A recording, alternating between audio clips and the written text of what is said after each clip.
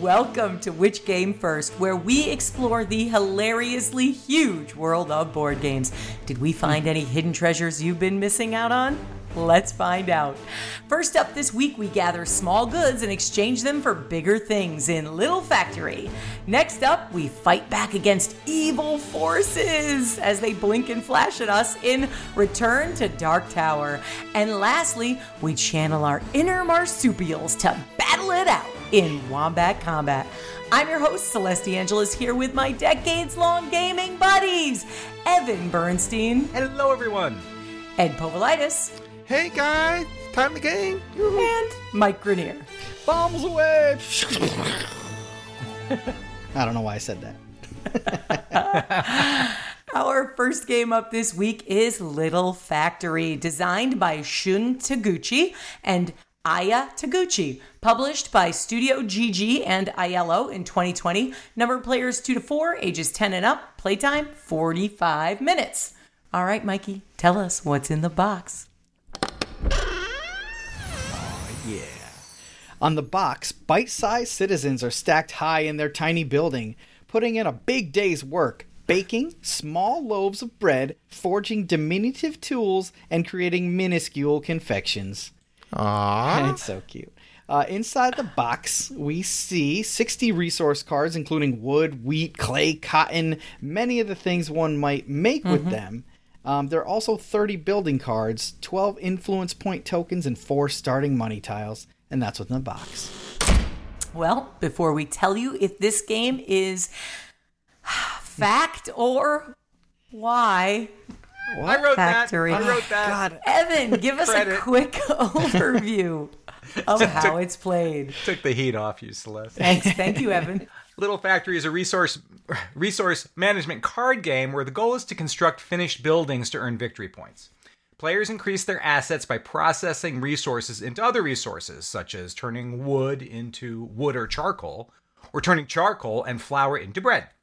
If you increase your assets, you can build a building and use that building to acquire resources and victory points more quickly. The more buildings players construct, the more actions become available on future turns. On a turn, players take one of 2 actions. Production, which is to choose a resource card or a building card in the production area and gain the item shown, or trade.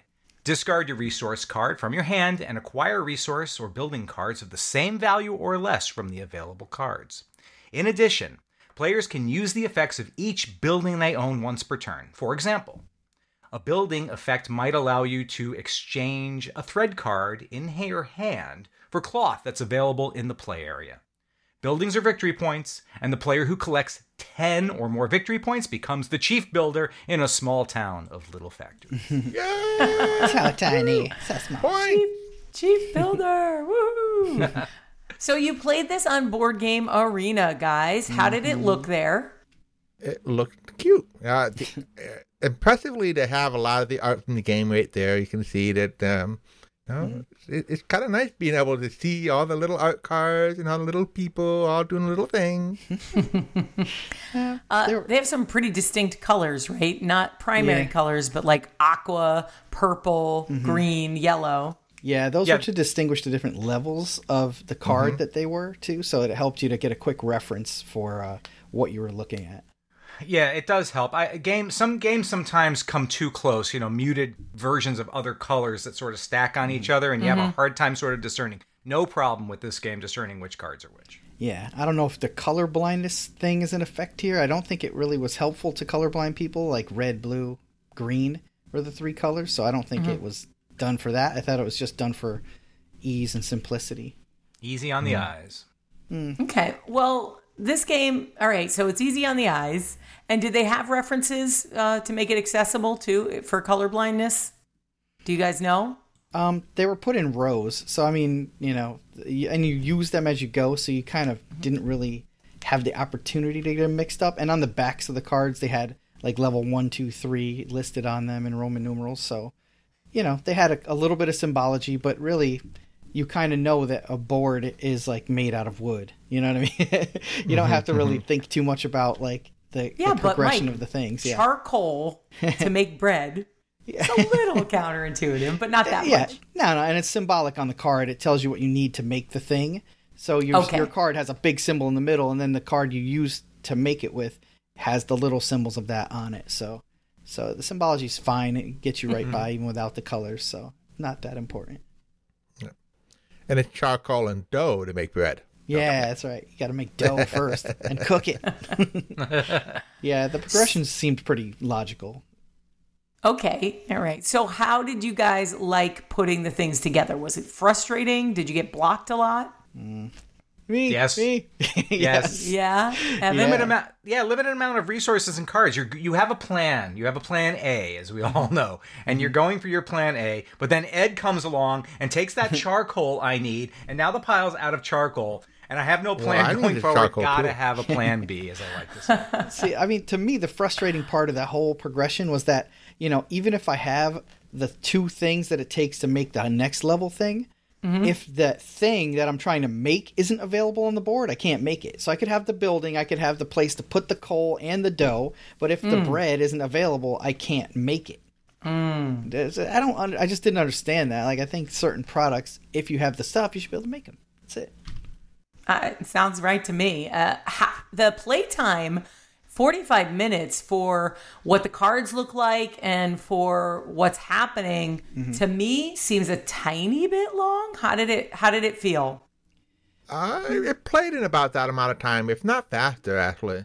Yeah. Especially on Board Game Arena, faster where for it's, us. I know. It's doing a lot of the fiddly bits for you. Right. Yes. Yeah, BGA helps speed that up, definitely. And you're only playing to 10 victory points, Celeste. Right. It's not some game where you're into the 300 count, right? So you would have enjoyed that. Yeah, Right. True. There's not a lot of points to achieve, although 10 is takes some work to get to 10 because your resources are pretty tight. Like you're trading, you don't have a lot of wiggle room to just gather resources and hang on to them and blast them all out at once. You kind of have to use them when you can, as much as you can. I think it kind of lends itself to a dynamic where cards are being traded and you're kind of watching a little bit now. Once you really know the game, you're watching what the other players do so you understand which resources are in other players' hands and which ones might be coming up on the deck soon because you haven't seen it yet. Right. Yeah, if you know what the Distribution is? Distribution, right. Exactly. So I think this is one of those games where when you play a little bit and you know what the production chains are and you know what to look for, you'll be able to hit those 10 points even faster because you'll be able to predict a little bit what's going to happen and go, aha, it came up. Yes, just as I planned. And I think that'll feel really good when that happens. And there's a couple resources in there that are a little bit diverse, like they're useful in a couple different ways. And what I'm mostly referring to is the animals, because like you can milk the cow if milk is available, or you can slaughter the cow to get the meat to cook and stuff like that. I know it's sad when you the only available thing is there's meat on the board. Bye bye Bessie. Yeah, I see Bessie. You can't just wait around for that milk to show up. Smiley face. Yeah, that is a tough thing to do because if you milk the cow, you keep the cow. Yeah, but you if keep it. You slaughter the cow, you don't have a cow anymore. Well, the fact that you felt the pain is a good thing. That does, it speaks to the immersion. And the balance, too. And, and the theme informing play, at least informing your feelings about play. Right, exactly. Getting to those buildings, they really do help with your production because the buildings have abilities that unlock for you and allow you to do additional things that you otherwise can't do without the buildings. Should you race to the buildings? Get a race to get your first building done so you can start using that ability throughout the rest of the process. It's not like in Dominion where you have properties that you buy and they clog your deck up. Like the buildings actually enhance your speed towards victory and give you victory points. So I definitely say get your hands on the buildings as soon as you can. It's like rushing to that extra meeple in games that offer you an extra action. You know how I love that. Oh gosh, yes. That's my jam. I mean, it's a set production change. You got to get the resources. Plus, the buildings are VIPs on their own as well. Just having a building is a victory point. So, yay. At least one victory point. That's right. Do it. But then you could buy them. For a game that only has 10 or so victory points, that sounds important. Yeah, it is. Especially because some of the buildings are not only worth victory points on their own, but you can churn all your ingredients into victory points as well. So, like, you buy a building that's worth 3 points and then activate it for another 2 points worth of victory. Like, bam, that's half your points right there in one shot. Well, Mike, you said that the game ended abruptly. It What do did. you mean? Well, I ended up winning. We were all kind of around. Just wiggle that in there. We were all around 7 or 8 points, right? And I had like Yeah, 6, it was and then I close. took the 6 and turned it into like 10 in one turn. Like I grabbed the building that was worth 3 or 2, and then I cranked in the resources for another 3 and just came out of nowhere for the victory. And the I think frustrating... you tend to.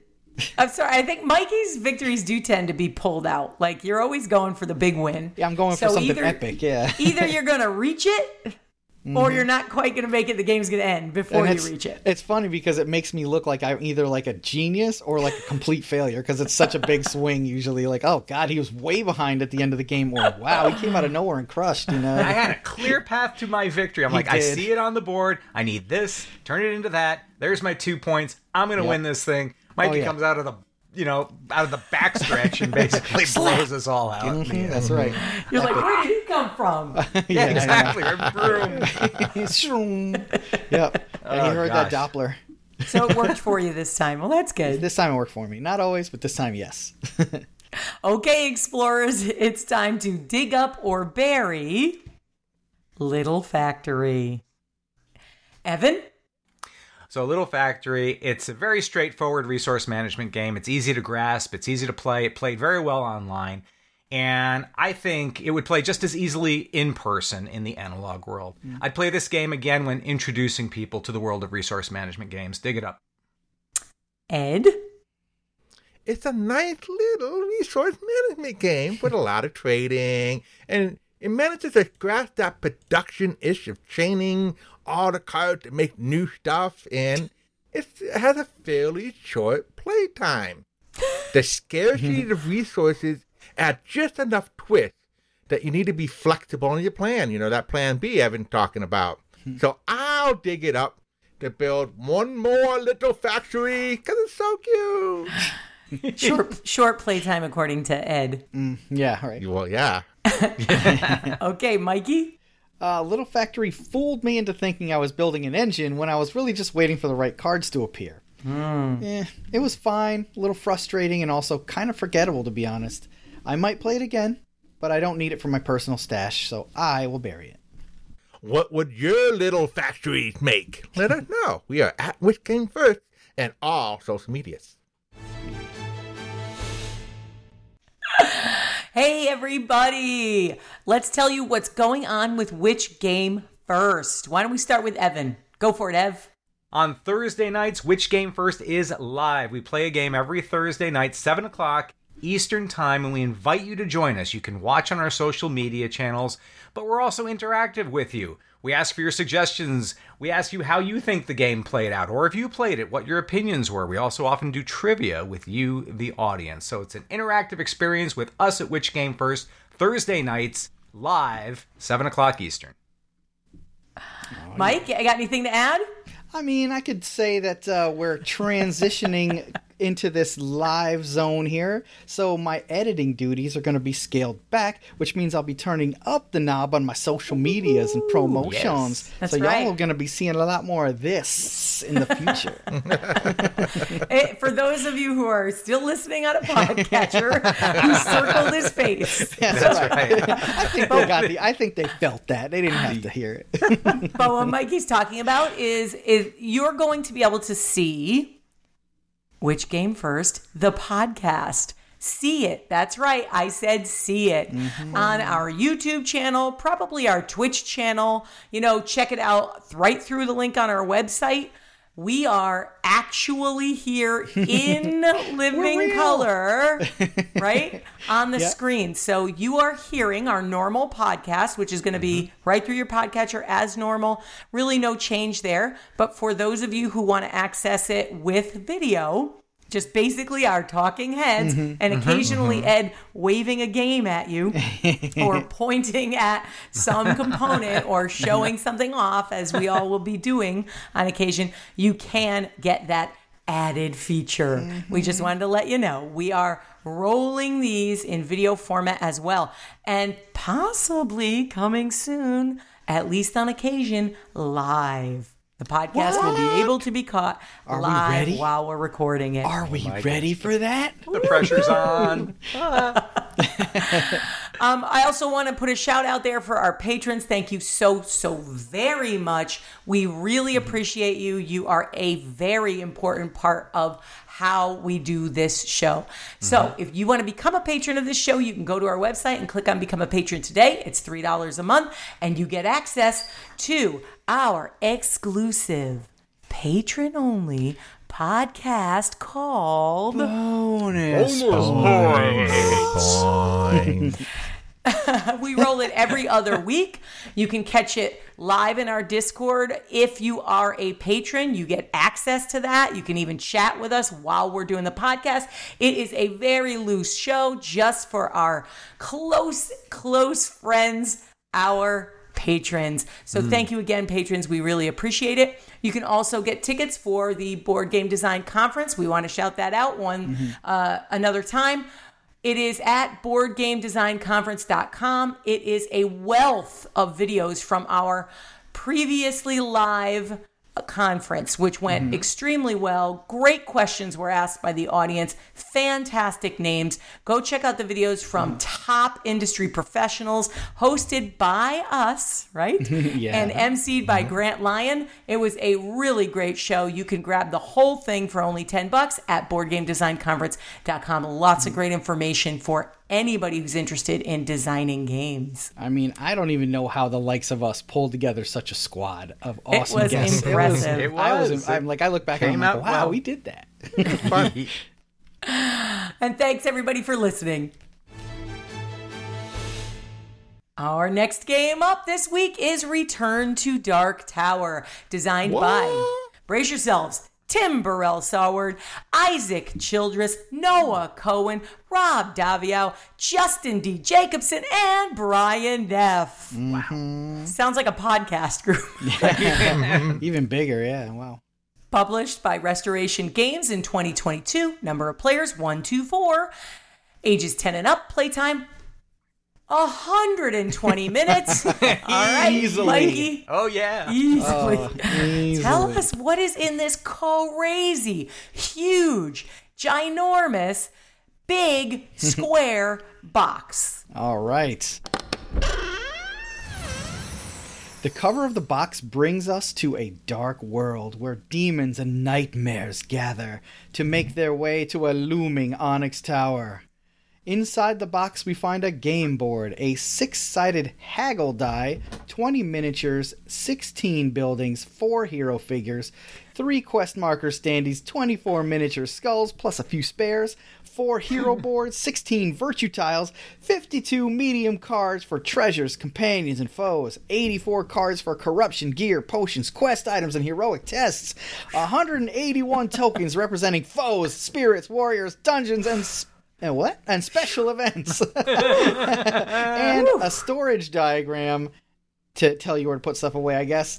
And, of course, the enormous and ominous Dark Tower. And that's what's in the box. Man, I know. It's don't exhausting. throw your back out lifting that box up. Ooh-wee. Yeah, you got to be careful. Not a bit. Ed was showing it off on the video version of the podcast. If you want to check that out on YouTube, it is.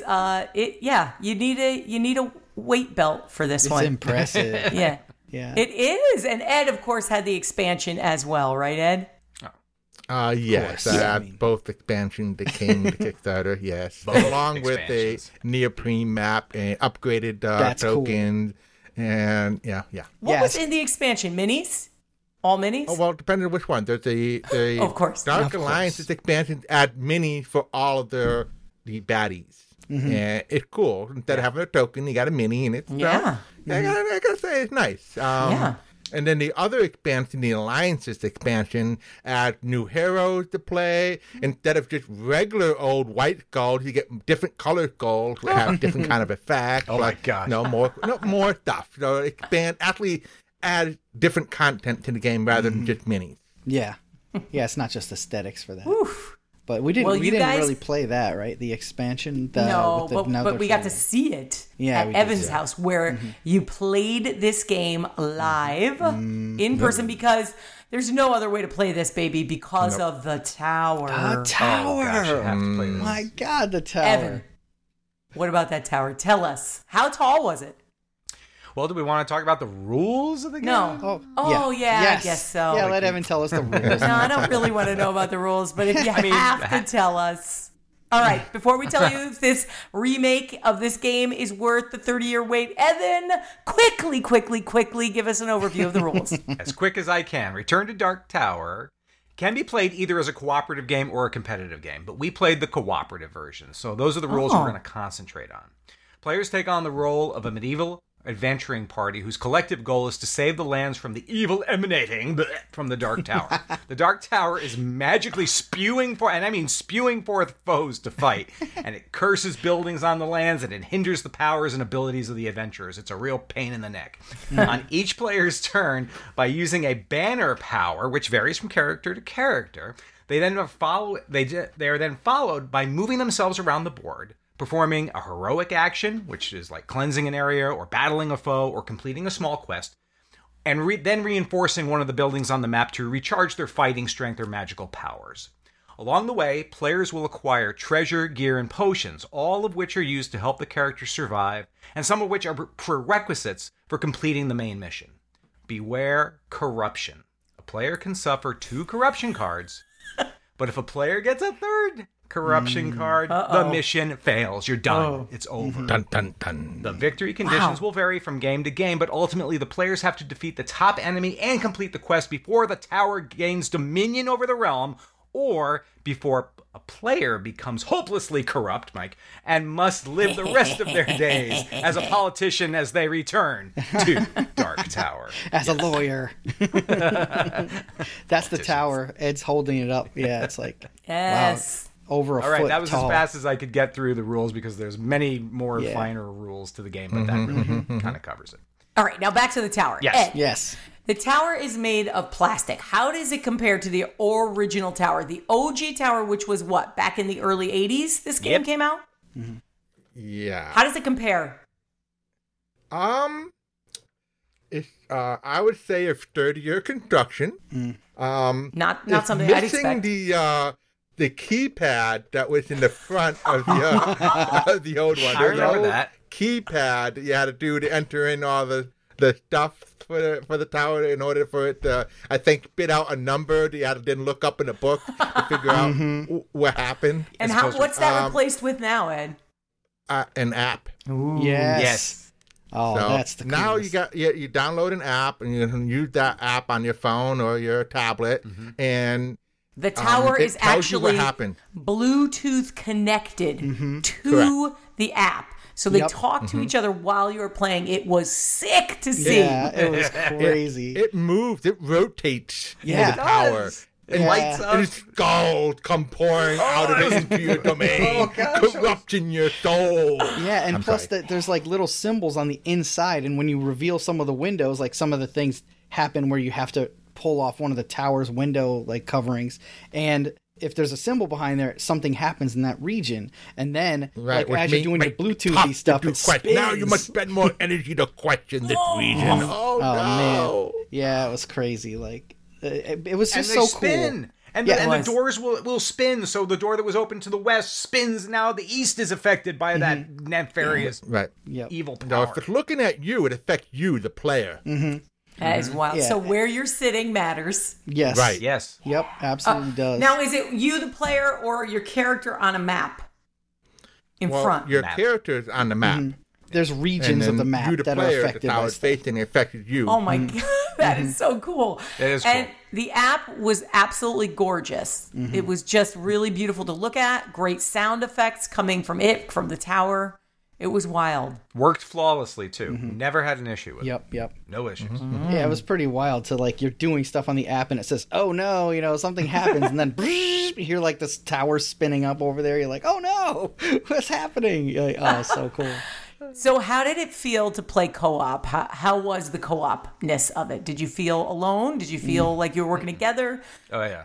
very much together. I feel like we really were a team of heroes trying to struggle against the evil forces of the Dark Tower. Yeah, I would liken it to like Pandemic, where you like have specialists that can do certain things, and while there is some like, hey, why don't you take care of this over here because I can't get as Mikey there. calls it. A little quarterbacking, but it wasn't too bad because their choices weren't always super obvious until later in the game of what you need to do, that you could kind of say, I'm going to try to do a little bit of this, a little bit of that, and nobody could really be like, oh, that's so stupid, you know what I mean? Right. So it was cool. And plus, you get to do a lot of the activity, even though there's no dice, no cards necessarily, although there's reference cards for all the monsters. The randomness all comes from the app. So when you go to battle a creature, take the app, you hit the little battle button, and it shows a bunch of cards and you have to say, well, I need to pick 3 of these cards. So you pick the 3 cards, and then it shows you the first card that comes up and what the effect is, and you go, oh no! Yeah. Am I going to spend my precious advantages on this, or am I going to save it for those other cards? I don't even know what they do yet. Could Right. be worse, could be easier. You have no idea. Yeah, and you kind of have a sort of an idea of what you might be getting yourself into by the enemy that you're fighting, because usually that type of enemy has a certain kind of, I call them attacks, but basically it's a challenge that you have to pay to get through. So some of them will cost you some of your soldier resource, or some of them will cost you like a spirit resource that you have, or potions that you have accumulated to defeat the challenge. The challenge is random in the way that you pick it out of a random set of cards. Right. But, you're not rolling against the enemy when that happens. You're basically spending a resource that you have and then mitigating how much that resource costs by using your specialization against that type of thing. So, like, if I'm specialized against beasts, right, if like one of my special things is that I'm good against beasts, I can turn the dial down a little bit on how harsh that card is on me, and the app will tell you, oh, it only costs you 3 soldiers now instead of 5, and if you spend again, oh, you actually gain 2 soldiers instead. You know what I mean? Yeah, you try to match your hero's specialties to the beasts and creatures that you're fighting for the best possible results, and using up the fewest resources in the process. Right. So did the I choices think feel honest, or did it feel like, I really don't have a choice, I have to put these resources in? Or did it really feel like you could take a chance? Or... They felt thematic, but I feel like it would be really tough to go up against an enemy where you can't mitigate any of the cards, because it just takes so much more to do it that way. It could end the game if you go get too ballsy and go Right. up against a creature you're not ready for. Yeah. Because every time you fail a card, you don't have enough resources to surrender. Like, you don't have enough warriors to lose. Corruption. You get a corruption. And if you get your 3rd corruption, game over, man. That's it. The whole part. It's I all was so nothing. corrupt. Yeah. Everybody. So basically, if one of your party turns evil, you're out. Yeah. You're out. Yep, Yep. that's it. Yeah, Game Mikey, over. right? Yeah, oh, absolutely. Yeah, that's what Mikey happens. suffered the most corruption during the God. game. It was brutal. Like, I went in there thinking I was prepared for some of these fights, and I just pulled some cards that were really not good for me. And it happens. I think the dungeon delving is also interesting. yeah. Like, you That's could what be really going got and me. come in a long That's what really slog through the dungeon, or you find what you're looking for in the first room. So, And it's totally random. Well, I mean, Random-ish. you have choices. You choose which way to Yeah. path. If you went left instead of right, like if I went right, I would have been in the right room. But I went left and ended up going through the whole dungeon, Yeah. hitting so many traps and pitfalls along the way that if I really? Is that a thing? Or Here's what happened. Mikey went into a dungeon. Okay. He used practically all of his resources to clear out like 99% of the dungeon. He suffered corruption left and right. He basically had to retreat at the end.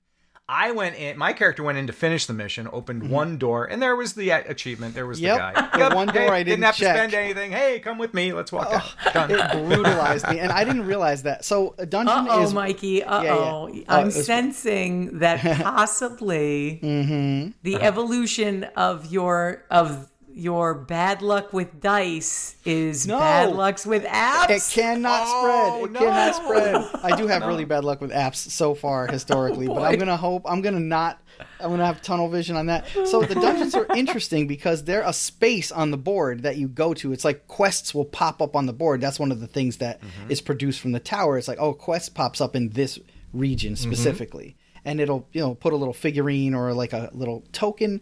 And one of them was the dungeon. So when you go to that space and say, I want to go into the dungeon, the app opens up an array of like a pathway that 3 pathways you can choose. Like, I want to go in this room of the dungeon or that room of the dungeon. And it'll give you, challenges for each one, kind of like when you're fighting a monster. But if you choose wisely, and the path for me, right, there was a straight path that was like 4 cards right to the end. And then there was like a couple side paths that were like a lot of extra spaces. I'm like, there's no way they're going to just put it in this one that's straight ahead. So I went to the left and got all the way to the left. And then I was like, okay, fine. I'll walk my way back and go all the way to the right and eliminate all those rooms. That's what happened to me. So, yeah. And sure enough, it was the straight path. Had you taken it, you'd have cleaned that dungeon out. Oh, yeah. I would have had almost all my resources left still after that. Instead, I came out with 2 corruption and failure. So, Ed, you think this game is surprisingly easy to learn and get right into. Why is that?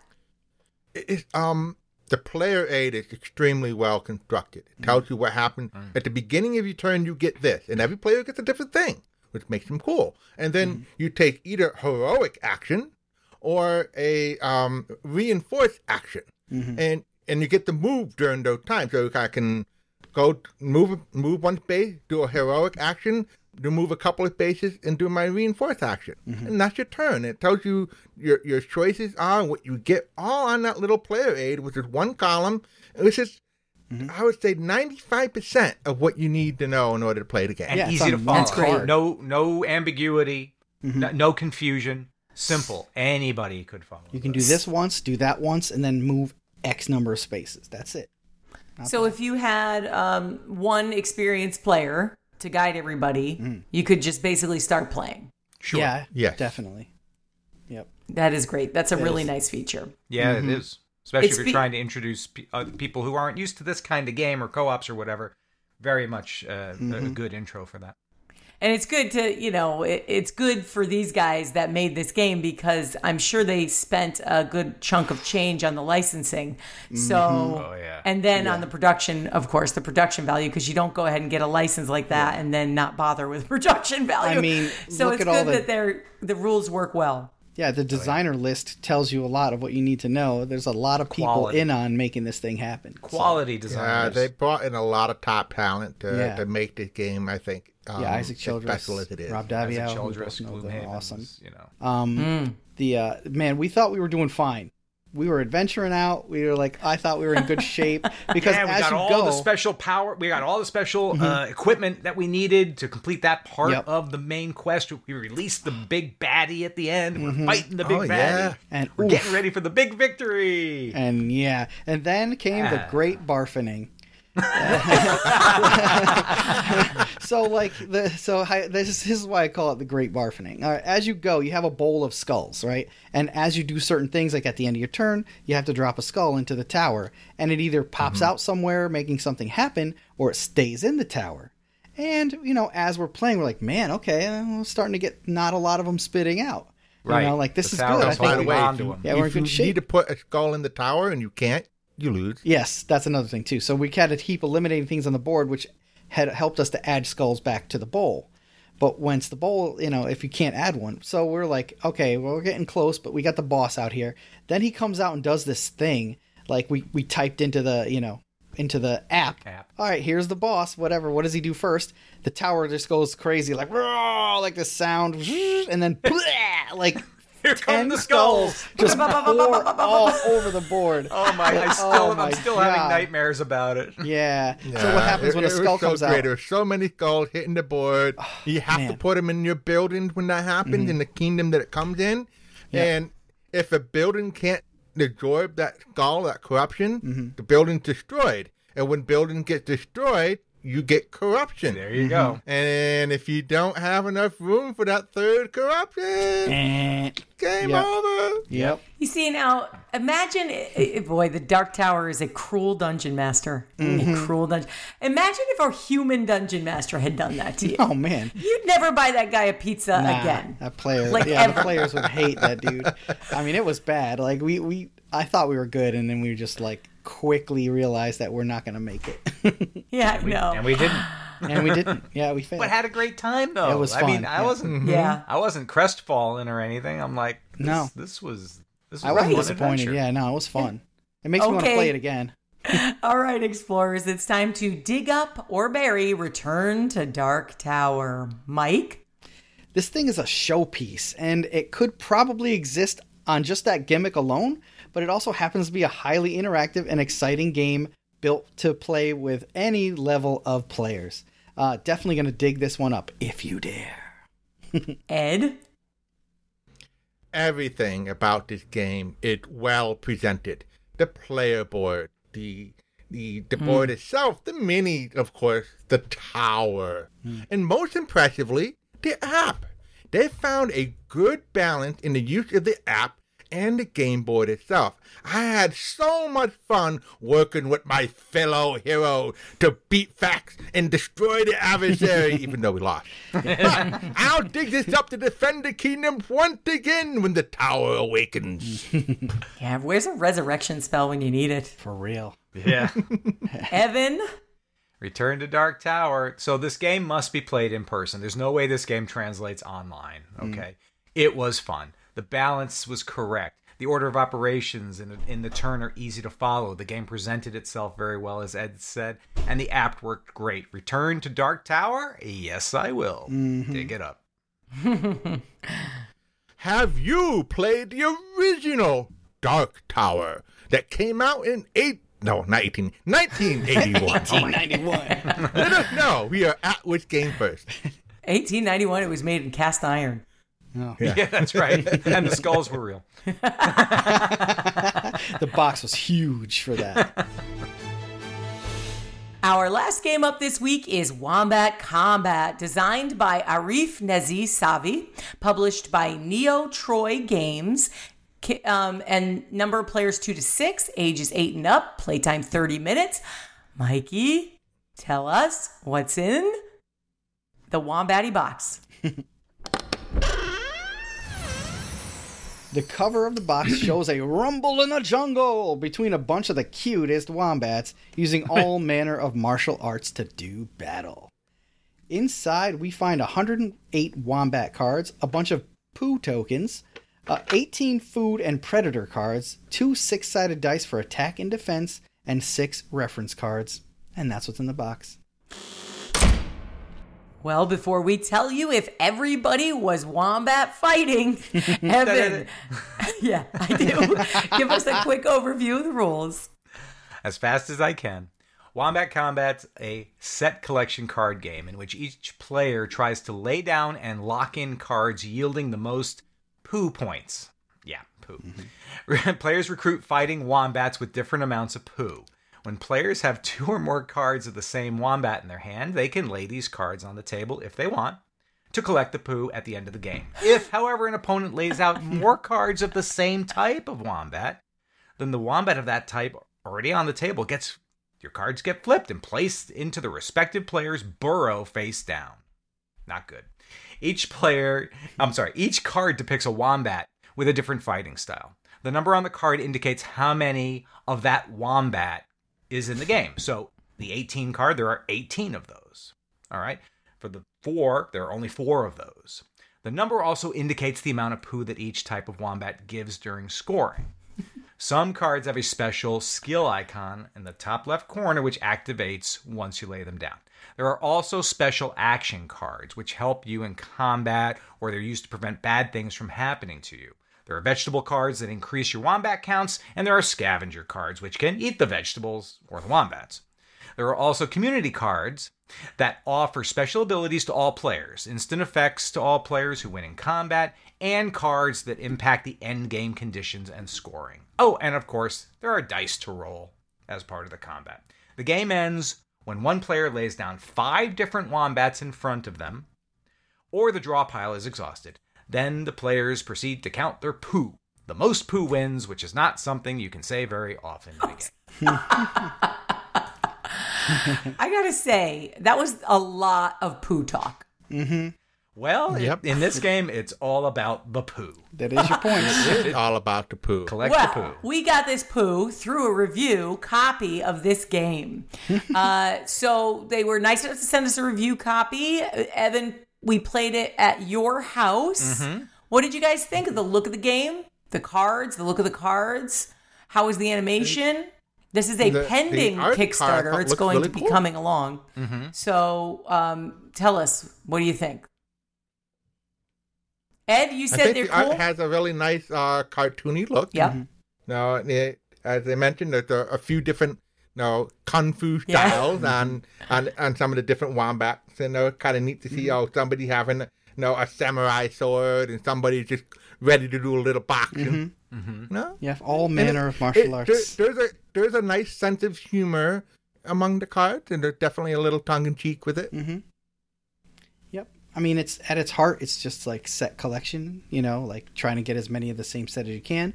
But, throw some twists in there, like ways to make other people's set less effective or yours easier to protect. Yeah. And a little bonus for what you lay down, too.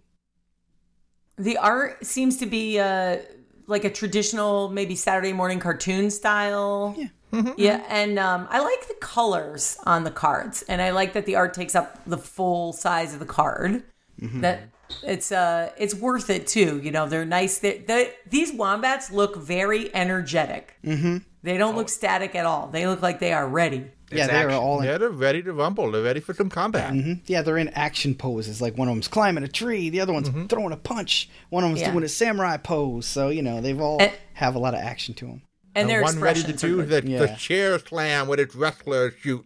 Yeah, their facial expressions, like Celeste was saying too, really good. Yeah. All right, so the playtime is 30 minutes. Does that seem too long for this idea? I think it goes longer than Took 30, us longer. and it is Oh, a little yeah. long for what it is. I think. Yeah. So I think both of those things are true.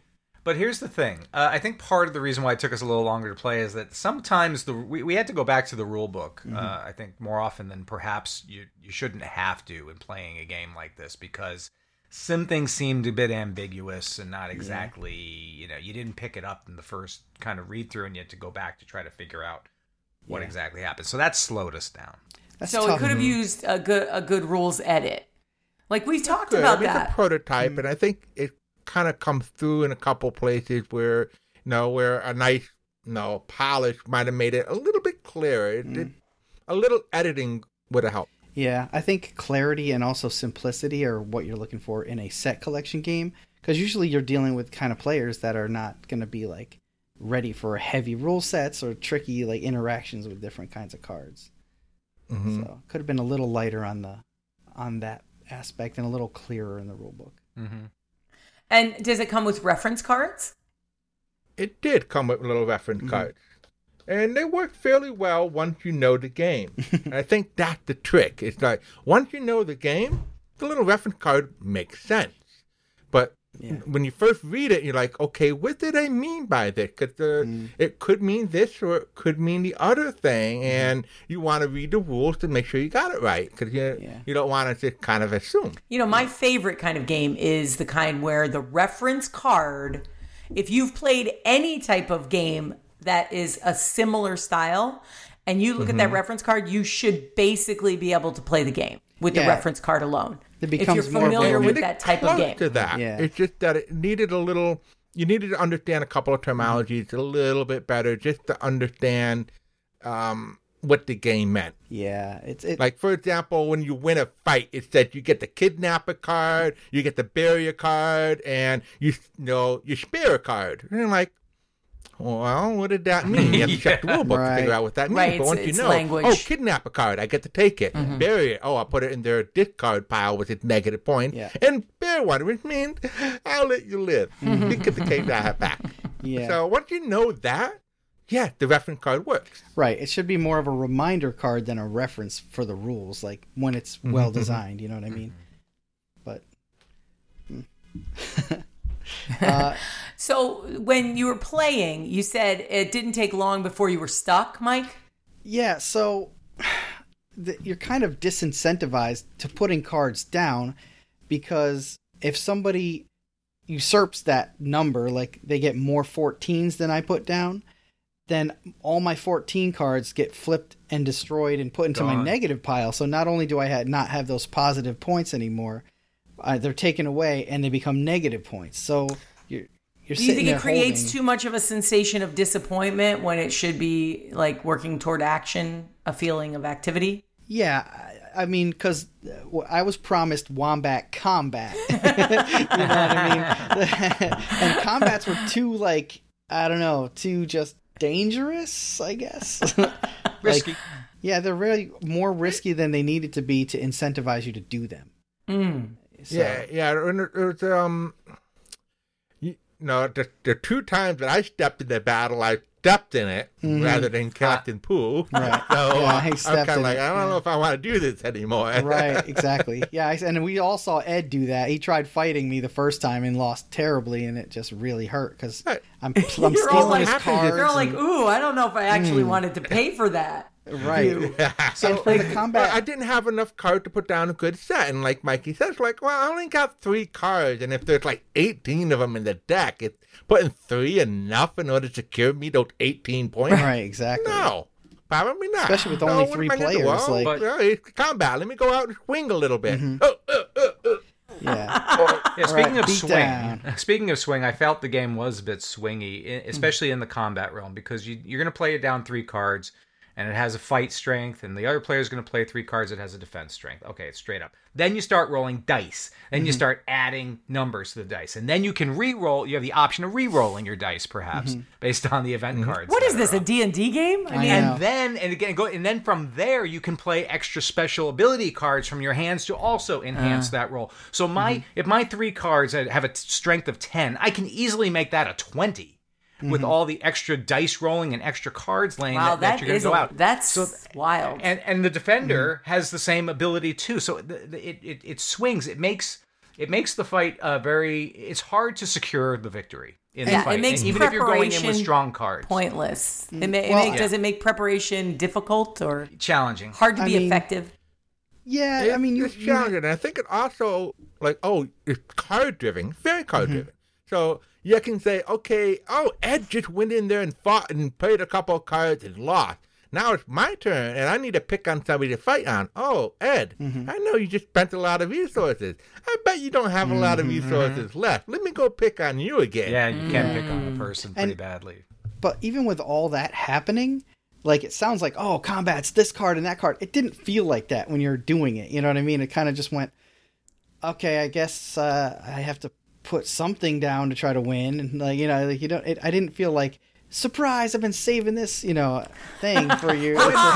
And then there are cards you can play a special card, negate the whole combat, nothing happened. Yeah, I was definitely going to bring that point up, because like for me that is the ultimate killer of the whole thing, is that you go through all this action to try to win this fight, and then somebody just goes, nah, it just never happened. Everybody put your cards back in your never hand. happened. I felt good to have, though, because people were picking on me to fight, and they're throwing all the stuff out, and I thought I had good defenders, and I go, woo, good thing I had that 5 card, and the fight just didn't happen. Right. Yeah, otherwise I'd be in bad shape. But that's not fun for anybody, is it? Did you have fun getting out of the combat, and did it was better combat not to lose fun? my stuff, so yeah. I mean, it was better than losing my stuff. Yeah. So. Better than losing your stuff is not fun combat, though. That's just like less terrible than it could have been. Okay, explorers, it's time to dig up or bury Wombat Combat. Ed? This is a nice charm here about a game collecting poo. The game is easy. It's quick enough that once you start getting going to swing of things. And having played it once, I do see some tactics I'd like to try again. The game is swingy and random and a lot of brutal take that action. It makes you feel like fighting, then this is the game you want to check out. It's not my kind of game, so, well, I'll give it another go. Probably gonna bury it. So close. So close. Mike? The critters were cute and expressive, I'll give them that. But the fight mechanic was a bit clunky, very punishing. In short, I'm here for the wombats, but not for the combats. I'm sorry to have to say, I will bury it. Evan? Wombat Combat has a lot going on, maybe too much, but in the end, it is about the combat. There are elements of randomness which almost interfere with the game too much, and the players have to be able to deal with the inevitable swings. By the middle of the game, I caught on to many of the nuances, and by the end of the game, I was able to really grasp the strategies that Ed was talking about. I think it's worth another shot. I'm going to dig it up. Yeah. Yeah. So, what was the weirdest thing that you collected for victory? Was it stranger than collecting poo? Let us know. We are at Which Game First on Facebook, Twitter, and Instagram.